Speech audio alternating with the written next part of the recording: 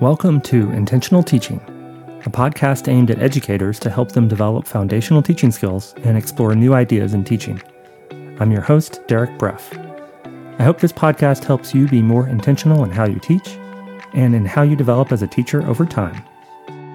You are probably familiar with the standard model for teaching introductory college science courses, like physics or chemistry or biology.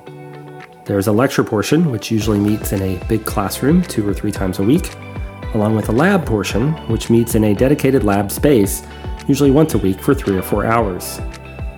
This model has a long history, but it also has some downsides, particularly if the lecture and lab portions aren't well coordinated. On today's podcast, I'm happy to share a roundtable discussion with 3 faculty who teach introductory biology courses using a very different model. All 3 teach what is called studio-style biology, where the lecture and lab portions are not just coordinated, but actually integrated into the same time and space. The course might meet 2 hours at a shot, 3 times a week, with each class session featuring a mix of mini lectures and wet lab activities. My guests are Scott Chirhart, professor and chair of biology at Centenary College; Robbie Bear, senior instructor in biology at Kansas State University; and Justin Shaffer, teaching associate professor in chemical and biological engineering at the Colorado School of Mines.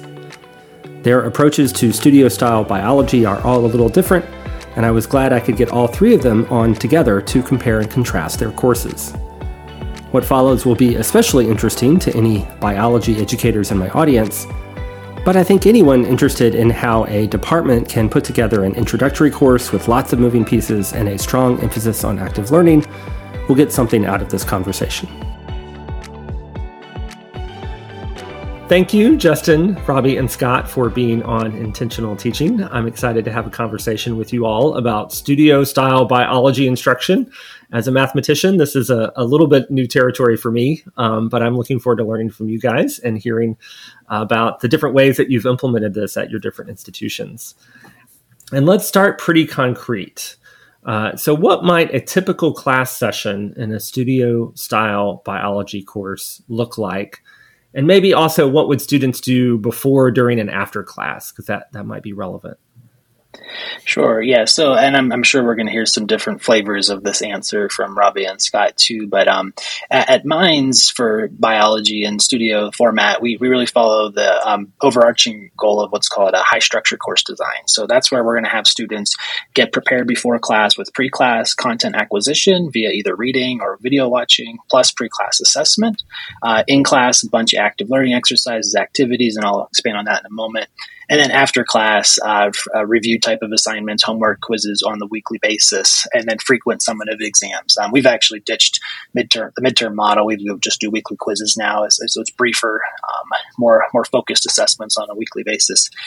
So that high structure course design model can apply to any courses, and indeed, I use that in my A&P course. I use it in my chemical engineering courses too. But with biology, what makes it a little bit different is with the studio format is we're trying to combine some of the laboratory elements with the lesson elements with the activity elements in the same classroom. So we have this unique room that was built maybe 15-ish, 20 years ago or so at Mines, where it's kind of this L-shaped room, and there's these groups of the seating is really unique because it's pods of 9, and then each pod, it's kind of like a triangle or coming out from the middle, like a star shape, and you have a group of 3 on each end. So there's 3 groups of 3, and they're connecting this bigger group of 9. And each group of 3 has their own computer screen, their own lap. They can use the computer there. They have a sink. They have lab equipment there. They have their pipetters, everything, and it's arranged around this room in this L shape. So this room makes it conducive for both lessons, although it's a little difficult. So with the L shape, because you can't see everyone at the same time. So I got one of the catchbox microphones to help with that, even just to hear everybody. Toss that around the room.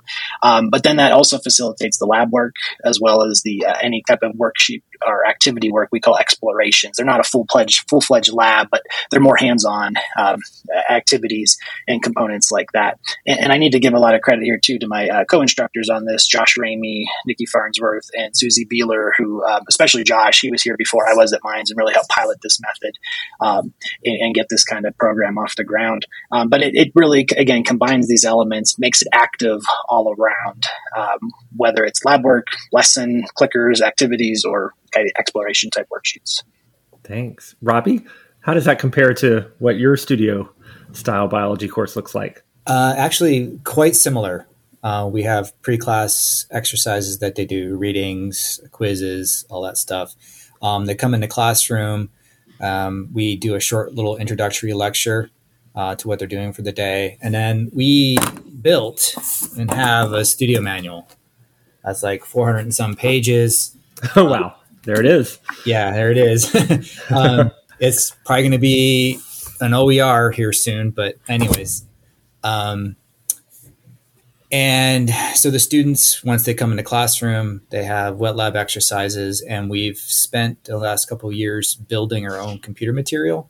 So our own tutorials with our own animations and all that stuff, using a program called Articulate, which is a human resource program that then has an interface similar to PowerPoint. So you can go in and build pages that way that are exported HTML. So we can do gated questions, drop and drag, all those types of little interactive activities that they can do on a computer. And then post-class, what we tell them to do is we have learning objectives at the start of each class for them to go sit down and write out a paragraph about each one of those, have their peers look it over, have instructors look it over, have some follow-up on that, self-assessment. And then at the end of each module, which is 4 classes, we have a capstone activity that they do on the computer, which is watching a video and then answer some questions associated with that and the overarching concepts within a module as a whole. And of course, within a class, at the end of the class period, there is a wrap-up lecture to go over the data collected, answer any questions. I will do formative assessment in class with fake or facts, having students reply to discussion boards with the statement it's fake or fact and why. And it's a great opportunity to sit down and while they're working real quick, read over what they're writing and get an assessment of how they're understanding the bigger concept or idea. So lots and lots of assessment built into it to ensure that they're learning. Yeah. Scott, what about at Centenary? It's similar in some regards. Our classrooms are relatively small because we're a small liberal arts college. And so we have 6 tables that are kind of a half moon shape. And so there's 4 at each table. And, everybody kind of has their own setup with microscope, digital cameras, computers, etc. We actually don't do too much in terms of pre-lecture material. We meet twice a week for about a 3-hour period with some breaks, in between for bathroom breaks, but we do lecture and lab together. So we try to lecture no more than 15, 20 minutes and then do some hands-on activity. So, we just went through kind of internal transport with plants yesterday, as a matter of fact. And so we talked about that for about 20 minutes. And then we set up this transpiration labs where students guided, what hypotheses they wanted, what variables they wanted to test, whether it was wind or heat, light or dark. We performed the experiment. And then while the experiment was running, we kept continuing the lecture. We came back, we analyzed it, we ran some statistics. And there are videos of every lecture that basically came out of the pandemic. It was something that probably the one good thing that came out of the pandemic is we did have recorded lectures. So it does allow the students to go back and see things they may have missed. We do have weekly quizzes. We don't have midterms, but we do have exams probably every 4 or 5 periods throughout it as well. Okay. Now, again, mathematician here. Haven't taken biology since 10th grade. I also know the studio style, at least that name, I think comes from the world of physics, where they started combining lectures and labs together. I can imagine a physics lab in a classroom, right, with enough kind of space around the tables to drop some things and maybe turn on some circuits. But you guys have talked about pipetting and something about transpiration. I think I got that word. I think of a biology lab as, I think, what you call a wet lab.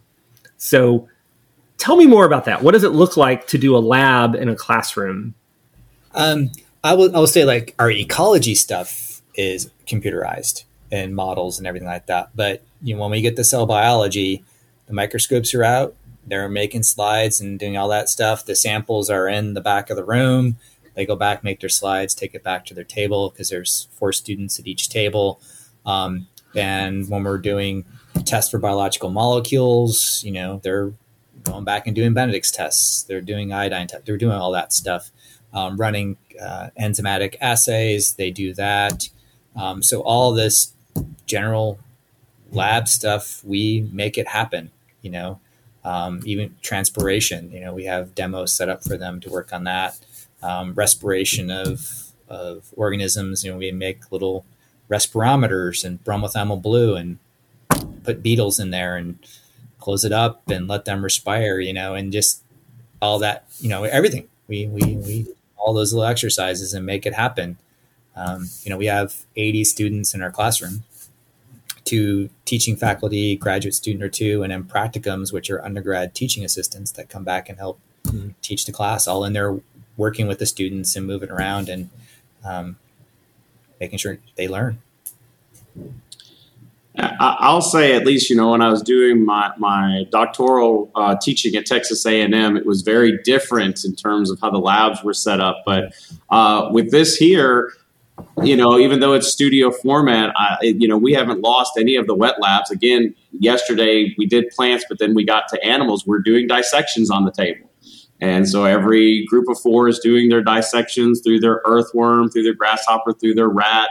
All the things that, were prior said, in our first semester of introductory biology, we're going through all the indicator solutions, the Benedict's test, the biurets, all those at the table. So, wet labs aren't, really lost, because of the studio format. I think it just makes it smaller and much more, together and much more collaborative, rather than having a professor in the front demo it and then everybody does it or one person does it. I think it's much more interactive that way. Yeah, and we're in the same boat for sure. So for the Bio 1 course that I teach, which is mostly molecules, cells, genetics, we do a lot of molecular experiments. So we do recombinant plasmid work, restriction enzyme analysis, agarose electrophoresis, typical things like that. We also have introduced CRISPR in recent years in a lab. And we also try to model drug delivery via hydrogel generation and preparation and drug release kinetics. But again, it's the flexibility of being in that space where you have the time to both do some lesson introduction, like you were saying, Scott, plus the actual lab work and kind of switch back and forth. So, or even these activities we have this one where it's like protein folding. It's these like kind of long tubes that are squishy and you can bend them up and put little amino acids on it to model a protein folding structure, or just doing some microscope work. Thank you. You still use a lot of words I don't entirely understand, but I do. that does paint a better picture of what I think of as a biology lab, but in a classroom space. But I think you're also anticipating my next question, which is, what value do you see in this approach over kind of more traditional separated lab and lecture structures? Can you speak a little bit to that? What does this allow you to do that maybe is harder to do in a more traditional lab setting? I'll jump in. I'll say, at least for me, when I taught labs at A&M, one of the biggest complaints with the students was they didn't see the connection. They're someplace in lecture, but they're doing something different in lab, and then maybe they get to it 2 weeks later in lecture. And at least here, as the professor, we're doing both the lecture and lab together, so we can make them see the connection. We can make them see the significance. We can make them see the relevance to it. And then not only do that, but relate it and build upon it throughout the semester. And so I think it really provides kind of that, foundational work of thinking like a scientist. And, you think about a question and designing an experiment to do it, and then them seeing the results and, in smaller, pieces. And so I think, at least for me, I think it allows the students to understand why they're doing something and why it's important and what the relevance is, and let them come up with their own conclusions and things of that nature. I'll go next. So when I was an undergrad, and my undergrad advisor will probably attest to this, I would ask often, so why do we have one place lecture and we go to a lab and do something totally different? There was no connection. And I kept asking why. And he was like, that's the way we do it. Because that's the way we do it. And I was like, why? So I bought into that. It became theory in one location and application in a different, and when I got to the community college and got my own classes and stuff like that, I continued that. And I talked about that as being an important way of teaching and everything like that. And one of my bosses at the community college, the vice president of the campus, was like, so why don't you do it together? Why don't you teach these together? And I was like, oh, that's a fantastic idea. And all those ideas when I was younger popped back in my head. And so I was starting to think about that at the community college I was at, and trying to figure out how to do it. But, 18 years ago, I met folks here at K-State who were doing it. They were coming out of a audio tutorial course. Oh, right. I read about that. People were putting headphones on. Very 1980s. Yeah. Oh, yeah. Very 80s. And so 97. They were listening to the lectures on like cassette tapes or something. Yeah, exactly. Exactly. I talked to, former alumni are like, yeah, we used to sit there and then, press the play button and fall asleep and then wake up and, the little clicker was at 350 instead of 3, and anyways. And so they got a grant here at K-State to move to a studio model. And so I came in about 6 years after they started it, and I've been able to contribute to it since then. It was like a perfect fit. It would just pop right up, and there it was. And, it's just, I've loved every minute of it. Yeah. How about you, Justin? What's the value in the studio model as you see it? Yeah. So again, the connection piece is really strong there. Being able to have the control over both parts, the lecture and the lab, and kind of seamlessly work them together. Also, we have a lot of support in this course. I'm not sure if Robbie and Scott, you have the same, but we have TA, usually graduate student TA, but sometimes undergrad. Usually we have myself plus 3 TAs for a group of 60. So it's about 1 to 15. And that really helps facilitate that learning environment, whether it's more lesson-based or the lab-based activities.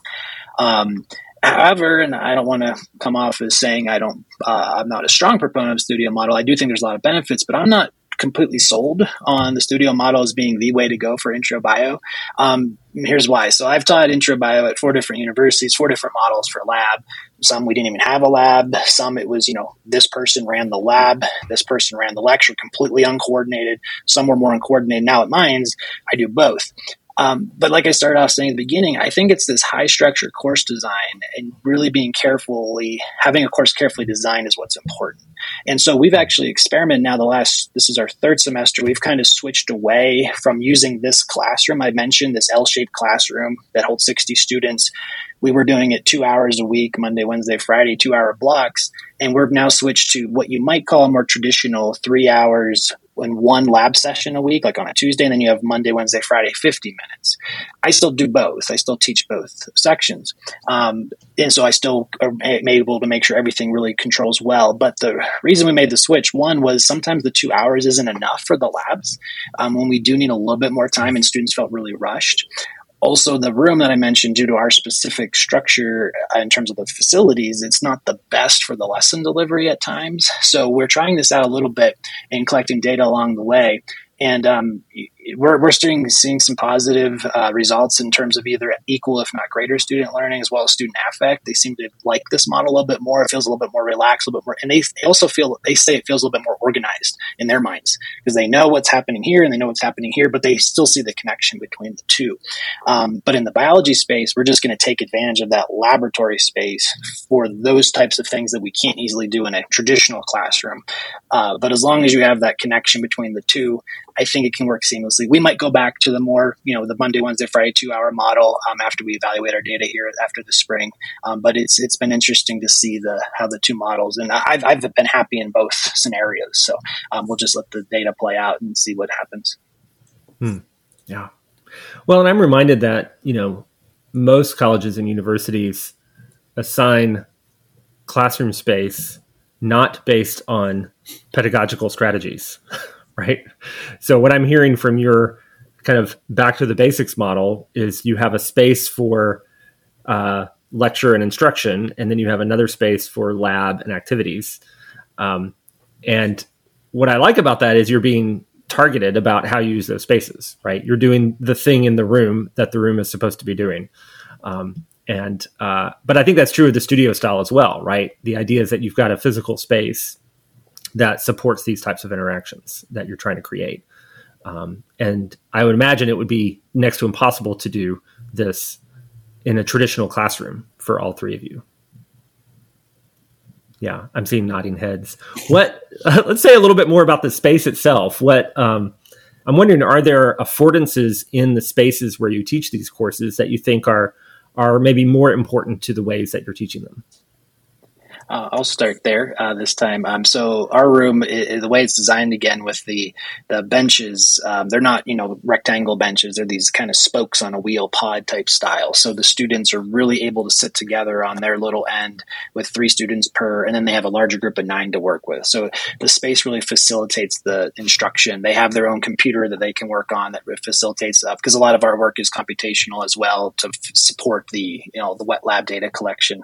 And so that just giving them that little space there is really helpful versus I've had an anatomy lab at my past university was more the long benches style, and you just kind of sit 3 or 4 to the side of the bench, and you couldn't really lean over together and work. So the room was thoughtfully put together so that you'd have on kind of this end a rectangle. 3 of the sides are the 3 chairs, and then the 4th side is the screen and the sink. So they can really look together on a common space, and that really facilitates the again lab work and data collection and the sense of community because they're looking at each other. They're not looking ahead at the board together. They're actually looking at each other all the time in this space, which helps them work together well. But then they work in these same groups in the lesson type as well. So they're carrying this group work over, whether it's a lab activity, experiment, or a more traditional lesson with clickers and other type of group work.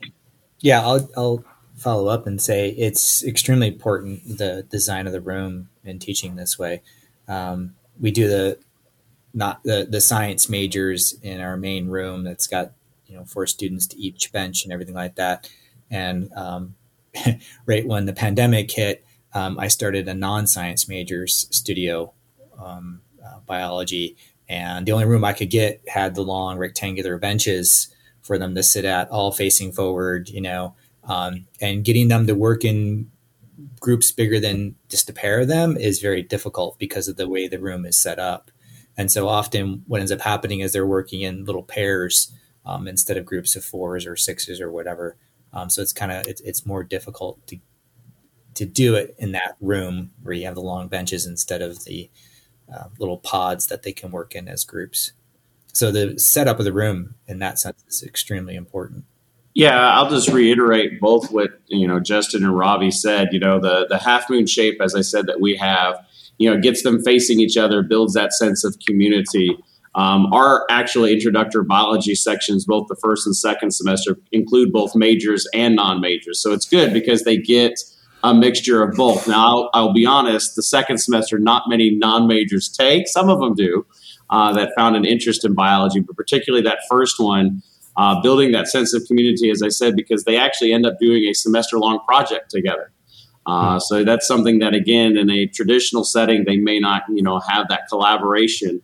There are some hindrances to it, at least the way it's set up with ours. I don't know, particular for Justin's tables or, what Robbie has, there is limited space. So, on those tables, if I have the microscope with the digital camera and the computer and then something else, it's tight. It's tight with those 4 people around that table. And so I find myself a lot of times having to have things on side tables and shuffle. And Justin, I'd love to say that we have lots of lab help, but it's the professors that are doing the prep. We do have some student workers that clean some dishes and sometimes pull stuff out for us. But yeah, we're kind of putting things all over the room when we have to kind of shift things in and out. So it's good. But there are some hindrances to it as well, depending on what you're trying to structure. I think what Justin said about having a highly structured class that can be successful, however you implement it, I agree. And we don't teach the studio format past intro bio because we think that we need more pedagogical time to focus in on concepts for higher level learning in some of those classes like advanced cell or comparative anatomy. Just not enough time, as Justin said, felt rushed. So again, the students get a mixture of it by the time they end up graduating from here. Let me do a quick lightning round. So first, 'cause some of you have mentioned some of this and some of you haven't. Justin, how many students and what's your normal group size? Yes, so we have the lab space is a max of 63, the way it works. So, and the groups are 3 each. So we have 21 groups of 3 max. Gotcha. On that kind of star configuration table. Great. Robbie, yeah, total students and typical group size. 80 and 4. 80 and 4. Okay. So 20 tables. Gotcha. And Scott? 6 tables of 4, so max of 24. Now we have multiple sessions running, but yeah, they've capped off at 24. In the room at one time is a max of 24. Yeah. Okay. And Robbie, you showed us a giant studio manual, not a lab manual, a studio manual. So when OpenStax put together their series of books, we adopted it very early, very quickly. Okay. Those are open educational textbooks, open education right? resource. We jumped on that really fast because the way we go through the course, we were having them read this chapter, read chapter 3, only section 2.2, and all that stuff, and it was very confusing. And so we were able to take that OpenStax resource and model it to what we teach in the order we teach it in. So every class became a chapter in our e-text, and we built that. Once OpenStax started changing their format of doing the editing and stuff, we basically just took everything, and now we're going to start publishing through our publisher in our library here. So we're going to take all that and dump it in there and go that particular route. And so, the advantages of having your own e-text and being able to do that is just fantastic, because you can hone it to what you're doing, customize it exactly to what you're doing. The studio manual, that grew out of the audio tutorial course. And then we've just been building and adding to it over the years. And then, that's this, which is, printed, and cost of printing is going up, et cetera. So we may be going to more of a digital format with that.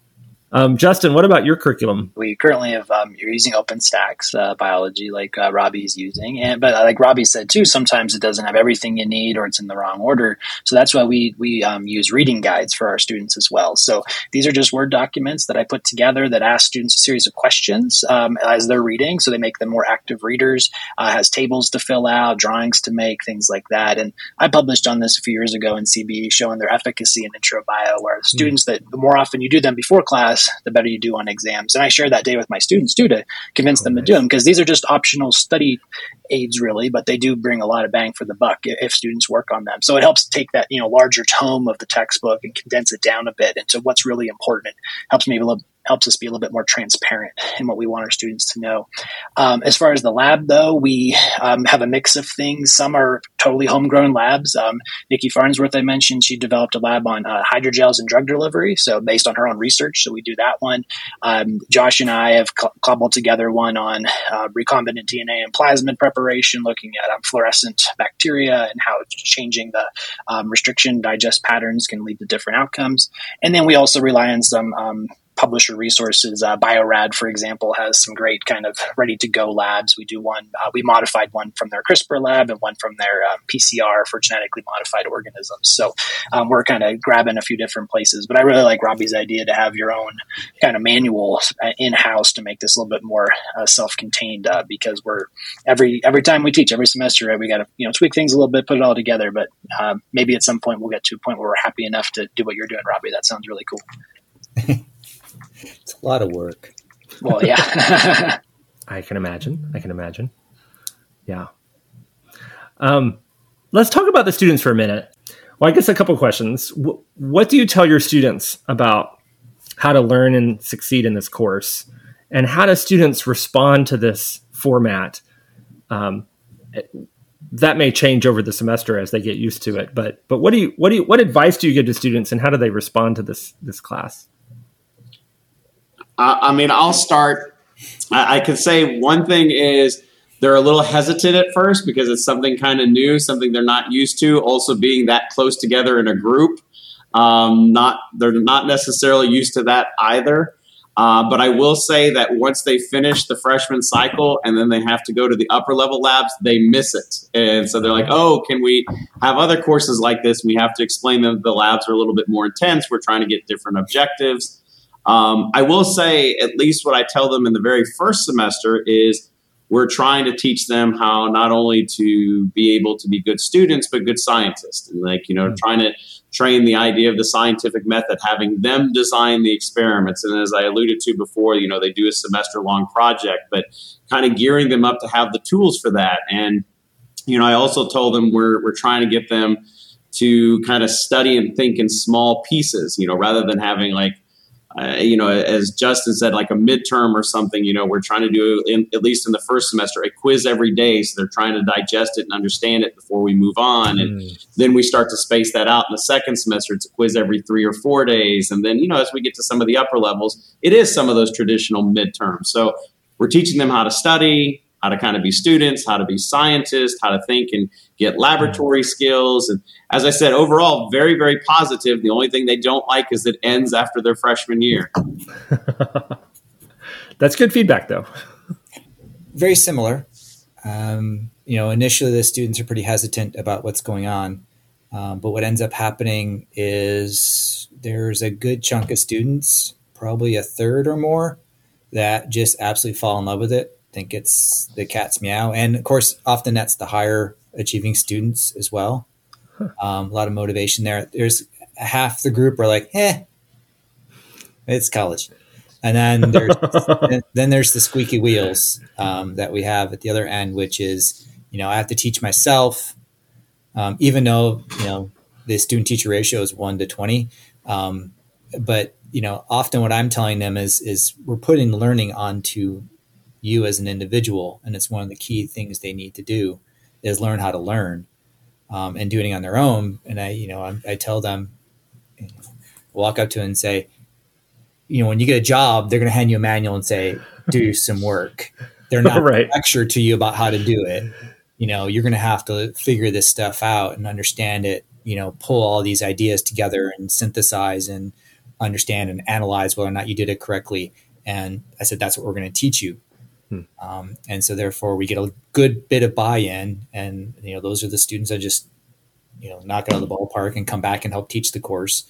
And then there's those squeaky wheels that want to just sit in the back of the room and listen to you talk. We don't do that. Yeah, not going to happen. Any other advice you would give a department that is considering a move to studio style? I have to admit, I went on to Rate My Professor and looked up Scott and Justin just to see. It's not a valid way of doing stuff. And what I also found out is you guys are really good teachers, and the common thread was empathy. Oh, really? Yeah, is that you listen to your students, you understand the students and what they're going through and everything like that. And that's huge. We are multi-section. We have 5 sections in the spring and 7 sections in the fall. There's variation and scores in the exams and stuff like that. And variation in T-vals amongst instructors, and we're all teaching the same stuff in the same room. And it's empathy. It's how you present yourself to the students, how you're interacting with the students and answering their questions and all that stuff, and connecting with them and understanding where they're coming from is huge, huge, huge, huge, huge. I think Robbie is 100% on point. The two things I would say is, one, I would reemphasize what Robbie says. We don't put actually anybody teaching in that studio format that does not have that empathy or does not have that want or desire to help the student, because it does take a little bit more work than your traditional, offset lab here and so forth, because it's a lot more hands-on. I don't want to say it's negotiating with the students to get them to do it, but again, you're prodding and pushing and challenging. And so we are very diligent in how we pick the people that are teaching it. The other thing I would add is buy-in from the department. If you're not doing this yet, convincing them this is what we want to do so that they're supportive, they're giving the resources, they're not bad-mouthing or talking about it. They're talking in an exciting way to the students. Even when you're recruiting, we talk about, hey, this is a really cool, way that you're going to see biology when you come in. But I think buy-in is a massive tool for success for the program. Yeah, I agree with all that. And thanks for bringing up that idea of empathy, Robbie, from the Rate My Professor. I think, too, for this is primarily first-year students taking these courses, right? So you want to be really welcoming and introducing them to the university, introducing them to the major, making sure they understand kind of how to succeed overall.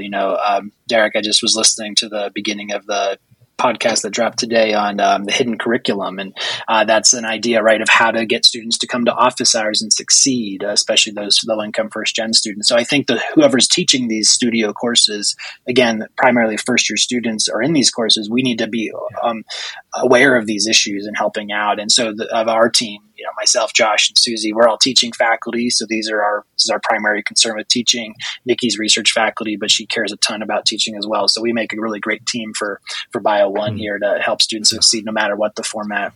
The other piece of advice I would say is for a department thinking about this, before you put together a budget proposal, right, and drop it to your CFO for tens if not hundreds of thousands of dollars for a retrofit or a new lab space, think about what you actually need. Look at the literature on this, like we discussed earlier, and see if you can make use of what's already out there and still document gains there. I think having all the the fancy stuff, a new space would be amazing. Especially it helps university presidents show off visibility. Look how we're committed to building our biology program or other courses. But I think you can do a lot of the if not all of the benefits from a more traditional setting, as long as you have the right people involved, the right structure for the class, and you're really transparent about your students, what you're trying to do. That's great. Thank you. Thank you, all three of you, for coming on the podcast. This has been really great. I've enjoyed getting to know your world a little bit and have hopefully you guys get to know each other's worlds as well. Thanks so much for being here and for sharing your experiences with our listeners. That was Scott Chirhart, Professor and Chair of Biology at Centenary College, Robbie Baer, Senior Instructor in Biology at Kansas State University, and Justin Shaffer, Teaching Associate Professor in Chemical and Biological Engineering at the Colorado School of Mines. Thanks to all three of my guests for coordinating their schedules so we could have this conversation. My colleagues in the biology department at the University of Mississippi have started a project to shift their introductory course for non-majors to a studio-style course, and I know they're very interested in what Scott, Robbie, and Justin had to share. And I really appreciated what they had to say about the role of empathy in student success in these critical introductory courses.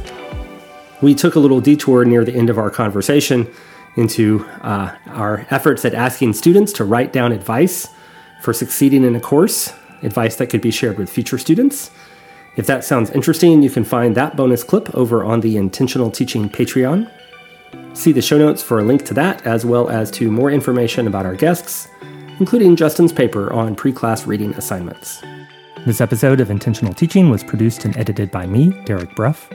See the show notes for links to my website, the sign-up form for the Intentional Teaching newsletter, which goes out most Thursdays, and my Patreon, which helps support the show. For just a few bucks a month, you get access to the occasional bonus episode, Patreon-only teaching resources, the archive of past newsletters, and a community of intentional educators to chat with. As always, thanks for listening.